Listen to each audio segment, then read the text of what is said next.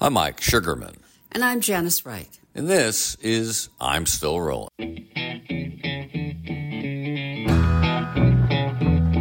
For almost 2 decades, he was the voice of the San Francisco Bay Area's afternoons. 6:03 at the Bay Area's news station KCBS. Jeff Bell anchored the drive time slot on the #1 all news station KCBS. With calm, grace, and warmth until he retired in 2022. 600,000 people in the U.S. have died from COVID-19. Nearly 4 million have died worldwide. It was, of course, mostly bad stuff happening. Traffic tie-ups, murders, fires, that sort of thing. That's a staple of broadcast news. Our son described the station as the first with the worst, but not all. National Puppy Day. I'm Jeff Bell. So, Dr. Scarlett, March 23rd is National Puppy Day. We were right there with him. Do you realize that we go back 30 years? Also working at KCBS Radio alongside him for 3 decades. But we didn't know what Jeff was going through personally for a long time until he finally opened up. You have OCD. I do. And if that wasn't enough, a double whammy. Now you have a new challenge. Didn't see this one coming. It's an incredible story, trying to make the best of a horrible situation. But let's start at the beginning. Tell us what OCD is. OCD, obsessive compulsive disorder, the doubting disease. You know, we tend to think of OCD as people with washing challenges or people who lock their doors and relock their doors and check them over and over again. But it really is much more than that. It is a brain disorder, and it's marked by obsession, these intrusive what-if thoughts that sort of get stuck in your brain. They loop around like that earworm, you know, you sort of hear that little ditty going around your head. It's really annoying. It's a small world after all. That's kind of what an obsession, you'll be thanking me a few hours from now. Yeah. That's kind of what an obsession feels like. It's just a looping thought over and over and over again. And what happens is we with OCD who have these intrusive thoughts will do anything to get rid of them. So we develop these rituals, which are the compulsions, and we try to get rid of the disturbing thoughts. So if the thought is, what if my hands are dirty? The compulsion becomes, I'm going to scrub my hands until I feel like I'm no longer dealing with dirty hands. And if it really worked like that, there wouldn't be a problem, but it doesn't. Once is never enough. You do these rituals over and over again. So it's kind of like the dog chasing its own tail. The OCD comes in many different flavors. There are people who deal with counting obsessions. There are people who deal with contamination concerns. There are people who deal with just right OCD, needing to have things feel just right for them. There are people who repeat things in various patterns, but at the crux of all OCD challenges are these what if questions. What if ... something happens, becomes a very disturbing, intrusive thought that is the target of the rituals, the compulsions that aim to try to dislodge that thought. So it's a debilitating disorder. It affects millions of people. And unfortunately, I've been doing OCD advocacy for a lot of years. And the good news is it's now part of our vernacular. The bad news is it's often misused as an adjective. We hear people say, oh, my boyfriend is so OCD about cleaning his car. Well, OCD is not an adjective that means fastidious or anal retentive. It is a diagnosable brain disorder. And I think for a lot of people with OCD, it's a challenge right now because the condition itself can be minimized by people thinking it is something as simple as dealing with a fastidious person.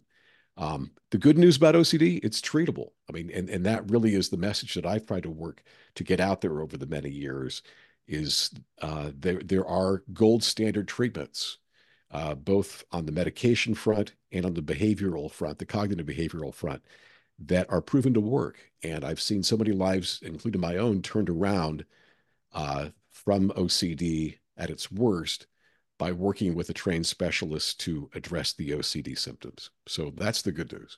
Now, you say it's a debilitating disease, yet you've had a very successful career and family life. How did you do that?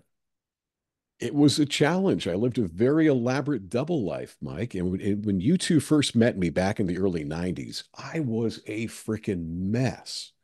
But we So didn't know. We wouldn't have known that. Nobody knew. No. Mm-mm. I covered it up pretty well, but Hmm. if I kind of deconstructed it for you, I think you'd probably go, "Oh yeah, now I get it." Some of those elements along the way. One of my favorite stories, we worked together at KCBS for all those years, and driving was a huge challenge for me. My OCD was always about what if I unknowingly, through my negligence, harmed or might harm someone or something. A very common flavor of OCD. It's sometimes called hit and run OCD or harm OCD. Um, and so all of my obsessions were, again, that I might be unknowingly doing this horrible harm to people around me. And the compulsions were to check to make sure that that wasn't the case. So in my day-to-day life, the greatest opportunity I had to hurt people was when I was in a car. Again, very common form of OCD. People with OCD, hit and run or harm obsessions often have struggled to drive a car. Well, in the early 90s, I was a fill in reporter and anchor at KCBS. And part of my job as a reporter, as you two know so well, was to get in the KCBS news van and drive out to the scene of a breaking news story and report on what was going on. Well, the reporting was the easy part for me. I've always been a storyteller, and that part came pretty easy. Getting to the scene of the crime or the scene of the story was the real challenge because I would be driving along the road in the KCBS news van, run over a pothole, and this thought crosses my mind: what if that was somebody I ran over and not a pothole? It's typical OCD obsession. The thought starts looping around the head. What if you ran somebody over? What if you ran somebody over? And it was so overwhelming that I started performing compulsions. I would turn the car around and go back and make sure that there was a pothole on the road. I'd see the pothole, I'd feel much better momentarily, and I would drive off thinking my problem was solved, only to hear that thought, if you will, the thought I bounce around my head next. Well, okay, so you saw a pothole, but that doesn't preclude the possibility that there was also a body in the road. Did you check for bodies? No. So I turn the car around, I go back and I check and I see that there's not a body in the road. I feel a little bit better. I drive off, tap, tap, tap. It's my doubt bully on my shoulder saying, "Did you check the side of the road?" So I would turn the car around over and over again. KCBS were everywhere. No, KCBS were driving in circles around the Embarcadero in San Francisco. That's what I was doing.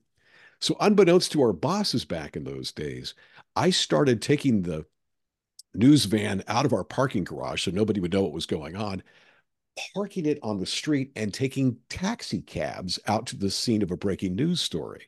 You ought to see the look on the cabbie's face when I say, take me to Richmond, the scene of this triple homicide. You can stay in the car. I'm going to go out and report on this.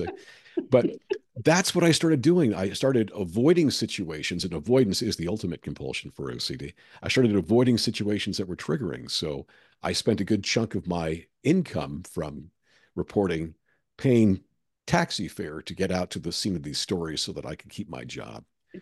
Let me a follow up, as we say in the A business, follow up. on that. I recall you saying one time I came into the newsroom. You were on the air. I was going to relieve you to do the next shift, and there was something that you hadn't done before I came in. Something that you usually did before someone else came in to relieve you. Some little sort of ritual to make sure everything was all right. You hadn't done it, and you said to me, "Well, that shows that you're my friend now, or that you feel close to me," because as you explained it, I may have this wrong, you worried more about hurting strangers Yes. than you did about, people you knew or people close to you. I love that you still remember this because this is one of the strangest quirks of all with my OCD. I have a bubble. And if you are in my bubble, that is the highest compliment I can give you because that Mhm. means I don't really worry about hurting you. I worry about hurting strangers. And so, if you're in my bubble, I don't worry about you. It is an interesting quirk. There are so many quirks when it comes to OCD. It's nonsensical. And actually one of the sort of painful aspects of OCD that leads to a lot of depression amongst the community is that those of us with these obsessions and compulsions are painfully and acutely aware of how nonsensical they are.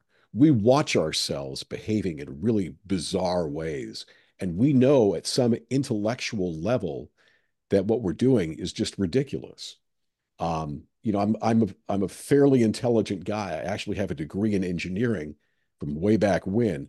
I think I would know the difference between running over a pothole and running over a body. But as I like to say, um, intellect is the bullied little brother of emotion.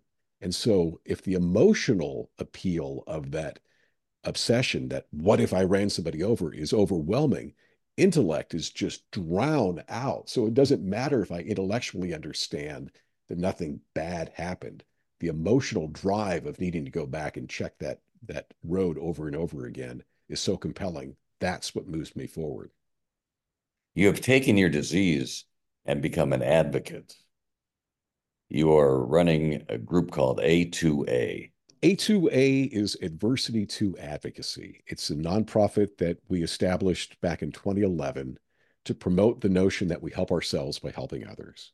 And this came out of my own experiences, but also the experiences of so many other mental health and physical health and life advocates that I ran across years ago who had discovered what I discovered, that there is an amazing power to giving back to the community that we're a part of in terms of our adversities. And what I've come to think over the years is that there are four components to this drive that we have to help other people, and where it gets us. When we use our empathy in a unique way that is of service to other people with similar challenges, we develop a sense of purpose, and that purpose fuels our resilience. So, empathy, purpose, service, and resilience, which are four distinct research buckets these days in the academic world. And we wanted to put together a nonprofit that would showcase this concept and some of the empirical research that's being done around these four research areas. And at the same time, we wanted to bring together various advocates who were finding that as part of their own recovery process, that they were deriving great motivation from being of service to other people with similar challenges. It's what you two are doing right now. You have taken your recent challenges, becoming paraplegic and caring for someone who's paraplegic, and you have reached out to the world with your story with the hopes of inspiring other people and educating other people about what you're going through. And I know from previous conversations that we've had, off mic, if you will, that you're deriving great benefit from that, and that it fuels you and it gives you motivation. That's this wonderful A2A concept. We help ourselves by helping others. And so, yeah, very selfishly, you might say, I got involved in advocacy because as I did, the more I told my story when I went public with what was going on with my OCD, the more I shared my story, the more I was able to help some other people out there navigate their challenges, the stronger I got. And it's this wonderful notion that we help ourselves by helping others. Another way of helping ourselves is, of course, through therapy and all of that. And how many books have you written now, Jeff? Just two. Just two. Okay. I remember from your books that you pieced a mosaic together, as it were, of different. You had to find your own path to wellness. Yes. We're experiencing that in the last 2 years, just the right doctor, the right therapist, the right equipment, and we've realized, whoo, you're on your own out there. Yeah. Yeah. And how, describe a little bit about what you put in that mosaic. Well, it's a great question, Janice, and such an important one, because a big part of advocacy, I've come to believe, is self-advocacy. You have to advocate for yourself. I was misdiagnosed several times, and as I spell out in my first book, I work with a couple of psychologists who completely missed the symptoms. I mean, and to be fair, this is going back enough years that OCD was really not part of the vernacular the way it is today. But even in retrospect, they should have recognized what was going on. But I fortunately persevered out of necessity, and actually saw a third and a fourth psychologist that actually got the diagnosis right. And that's when my life started turning around. But had I not advocated for myself, had I not pushed through some of the pushed past, I should say, some of the roadblocks that were out there along the way in my own recovery journey, I would never have been able to get well. And a big part of it, and this is relevant to the whole conversation, because a big part of it for me was discovering a book called The Boy Who Couldn't Stop Washing. And I remember I was in this bookstore and I was going through the shelves trying to figure out, what fit my challenges. And I was not battling postpartum depression or loss of a loved one. And then there was this book a bright orange book on the bookshelf called The Boy Who Couldn't Stop Washing. And interestingly, in those days, washing was not a compulsion that was part of my bag of tricks. That happened later. Um, but there was something about the words couldn't stop that spoke to compulsion. I thought, that's me. I can't stop what I'm doing. I can't stop these rituals that I'm doing. I didn't use that word, of course, but I couldn't stop these behaviors that I did. And I picked up this book and I started reading it. And the very first chapter, fortunately for me, is about a guy driving down a highway who keeps turning his car around to see whether or not he's run people over.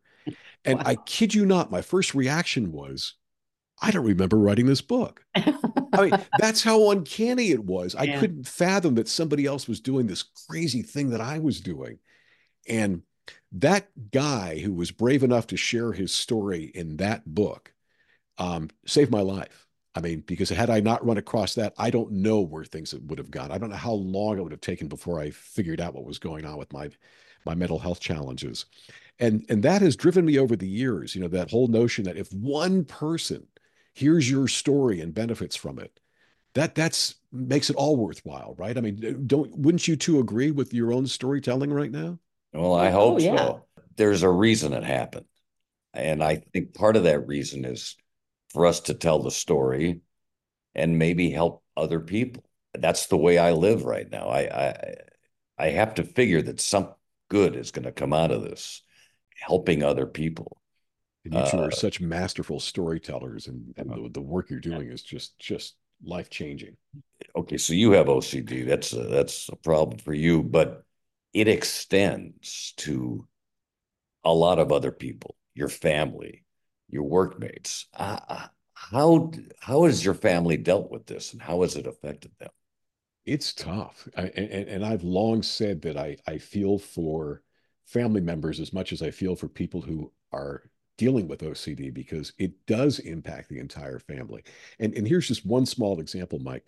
Um, it is our natural inclination to want to comfort those people we love, right? I mean, when someone comes to us in pain, we want to comfort them. That's what our natural instinct is. For so many years, my poor wife, Samantha, was the target of my reassurance seeking. And so when I would get to work after a torturous drive and have exhausted my physical checking to make sure that I didn't run people over along the way, I would get there and I would be ruminating, another form of compulsion, a mental compulsion, a mental reviewing, mental checking. I'd be going through this over and over again in my head. And when that didn't relieve the what if thought, what if I ran somebody over? I'd pick up the phone and I'd call Samantha and I'd essentially beg for reassurance. And Samantha, bless her heart, ultimately had to become part of the treatment process because when she would follow her natural inclination and say, it's okay, honey, you would know if you ran somebody over. You know, I can tell you, you can get on with your day. This is okay. You didn't run somebody over. You would know. That's how we started this whole process. But the more she did that, the more I relied on that and the more of a compulsion it became for me. Ultimately, my therapist had to sit her down in a session with me and say, I know this seems like you're trying to help, but you're actually exacerbating the issues. And so, yeah, it impacts the family. And I would sandbag her on so many different fronts, trying to get her to do compulsions for me. It impacted my children growing up. I now know as they're adults, when we have conversations, I can go back and recreate with them how their lives were impacted by my OCD. And it further motivates me to help people learn what's going on with OCD in their families so that the other young children out there don't have to deal with their parents' OCD or perhaps their own OCD growing up as well. So it does very much impact families, friends, workplaces, and beyond. I can very much relate to what Samantha was doing because that's been one of our issues. When Mike was first paralyzed and after his very intense surgery he had, I had to take care of everything. And then as he started to get better and stronger and learning more skills, I had to start to let go. And sometimes I just have to watch him. It looks terrible. It looks like, I mean, it's very difficult for Mike to get dressed. I just stand there and watch him get dressed, and I don't help because we got to a point where I think even one day one day I said to Mike, am I inhibiting you in some ways? Am I holding you back? And he very, very easily said, yes, you are. You are. Yeah. And that's great self-awareness, Mike, because that's not easy to admit that either. Yeah. No, it was too much. It was too much. It was too I much. needed some independence. I still have a little trouble when he goes out in his wheelchair because it's crazy on the streets of New York. And it terrifies me. And I screech when he gets to a corner. So, I have a learning curve still on this one. Well, I think that's what's so powerful about what you two are doing with your podcast and with your outreach right now is you're offering a glimpse at both sides of the equation. And that's really important because, for everybody that can relate to what Mike is going through, other people dealing with particular adversities, whether they're paraplegic or physical challenges or mental challenges or any kind of adversity, there are going to be those people who relate most directly to what Mike is going through firsthand. There are going to be as many, if not more, people relating to what you are going through, Janice, as a primary caregiver. And that just, the sum of what you're doing together is just phenomenal. Well, we also have learned, I say we're going through this together, but on different paths. We're not on the same path. Yeah. And we can't live each other's lives, but nobody can live each other's lives. Yep. With or without adversity. You can't, in a couple and family situation, you can't live another person's life for them. Yeah. Well, what I say to Janice is that she's going through everything I'm going through, but like Ginger Rogers, she's doing it backwards and in high heels. That's a great analogy. It's as hard or harder. Yeah. Now you have gone through this horrible problem for your life, and now you have a new challenge. Parkinson's. Didn't see this one coming. Yeah. I definitely didn't see this one coming. And in fact, I missed the signs for quite a while. But I want to make sure I circle back to this. When you talked about sort of the divine appointment of some of what we go through, I have a similar sort of feeling about this because it allows me to go through another adversity, very different from the one that I started with, OCD, and find that some of the principles that help so much with navigating my OCD recovery are already coming into play in a huge way with helping me stay motivated to deal with the Parkinson's. So about a year and a half ago, while I was still working, this was a month or two before I retired from KCBS as an afternoon anchor there, I started noticing some weird things. I caught myself walking in a really awkward kind of way, thinking, dude, you're walking like a robot. What is up with that? Sometimes it felt like I was walking like a robot. Other times it felt like I was walking like an old man, just kind of shuffling. But I'm thinking people must be staring at me going, what is wrong with Bell? I mean, something is just not right here. Beyond that, the other thing that I remember in a very pronounced way was just staring off into space. And I thought it was a concentration thing. What I now know with the benefit of hindsight of knowing what Parkinson's is all about, it's what's called facial masking. Parkinson's impacts your muscles and rigidity in a number of different ways. One of them is that your face becomes more rigid as you succumb to part of the disorder's early stages. And so my face lost its ability to make expressions. I was kind of stone-faced, or it looked like I had a mask on. So the rigidity in my shoulders, in my neck, and in my face left me just staring kind of blankly because I wasn't using my facial muscles in a normal way. And again, I thought to myself, people must be staring at me. I look like something's just definitely wrong with me because I just keep blankly staring out there. And then other things started piling on. My voice started changing. I became very monotone and very soft-spoken. I was speaking like this, and people kept saying, I can't hear you. I'm thinking, well, what's wrong with you? Listen better. Because it was all these people in my world kept saying, speak up. I'm like, I'm speaking up. What's the problem here? I've come to learn that with Parkinson's, there's a feedback problem, a feedback loop problem, where we're not able to self-regulate the tone of our voice very well. So I didn't realize that I was speaking more softly than usual. My voice became raspier and it became monotone. And when you work in radio, these are issues that you pick up on. And so I was noticing that as well. I started having swallowing problems. some concentration issues, just a whole litany of things that didn't add up. And so I went to see my primary care doctor, and she ultimately recommended that I see a neurologist. I saw a neurologist, had a brain scan to see if there was something going on there. They ruled that out fairly quickly. I started developing a tremor in my left foot, but still not putting any of this together. And the irony of all ironies is somewhere along the line of all this, I watched the Michael J. Fox documentary called Still. I've always been a huge fan of his. That was Huge inspiration. excellent. That was And so the good. film is wonderful, right? Oh yeah. But I didn't even connect the dots watching him, because I wasn't shaking. I didn't have the dyskinesias that he developed later on, where, his whole body was shaking in that kind of way. I didn't connect the dots. Well, neither did my neurologist for the first 2 visits. By the 3rd visit, she said to me, I think we might be looking at something in the Parkinsonism world. And she sent me to a neurologist, and that neurologist at UCSF confirmed the diagnosis and said, yeah, this is Parkinson's. And so by the time I got to the diagnosis, this was about a year after my initial symptoms started showing up, I was so relieved that it wasn't so many other things that it could have been, that it was like, oh, at least I know what's going on now. And then fortunately for me, fast forwarding the story, I started on a very typical medication for Parkinson's disease called carbidopa-levodopa. And it has turned my life around. I mean, this is a degenerative disease. I'm a realist. I know that there are some challenges ahead that I will be addressing as I go. But the good news for me is that the medication has given me back my facial expression. It's addressed the rigidity. It's addressed the tremor in my foot. I just feel more on my game all the way around, and I'm really fortunate that I have been able to get treatment. So yeah, that's the new journey.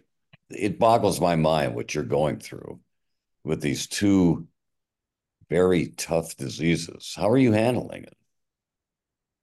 So far, so good. I've got this amazing rock in my life, my wife, Samantha. She's just been a, phenomenal resource for me.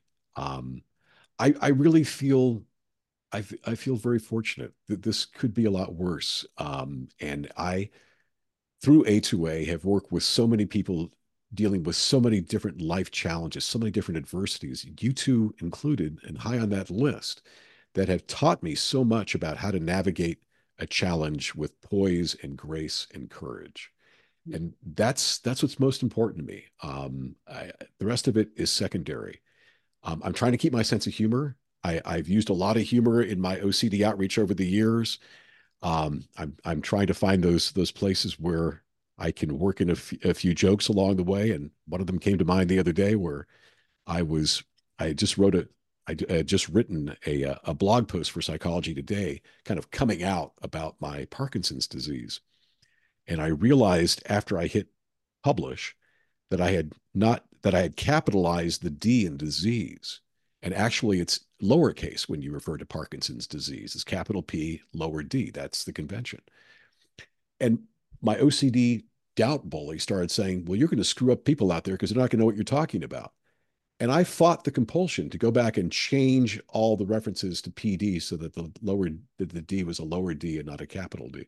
And I thought, there's the perfect blending of my OCD and my Parkinson's disease. It's life. If there's one thing that I have learned through this advocacy work that we're doing through A2A and in our own journeys, is that everybody's got something that they're going through. Everybody's got something.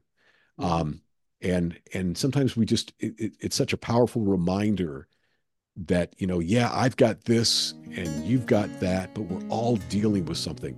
And there are universal principles that bring us all together. And one of them is this notion that if we take what we've been through and add some purpose to it by being of service to other people, that's going to fuel our motivation and keep us resilient. And I mean, it sounds trite, but I know you two know it as well or better than I do at this juncture. And it's the message I want to keep putting out there again and again. And that brings us to the end of our first season, and we couldn't say it better than what Jeff just said. That's so true. Jeff just wrapped up everything we've been trying to do with this podcast for this season, and all of the messages that we've been trying to send. He actually said it much better than we have, I'm sure, but we're very grateful to Jeff for being our last guest of this season and wrapping things up. And we've been so fortunate in the response we've been getting. Number of downloads and people listening. It's far beyond what I ever expected. But we'll be back in a few weeks as we regroup and find more people who can inspire and educate. In the meantime, I'm Mike Sugarman. And I'm Janice Wright. And this is I'm Still Rolling.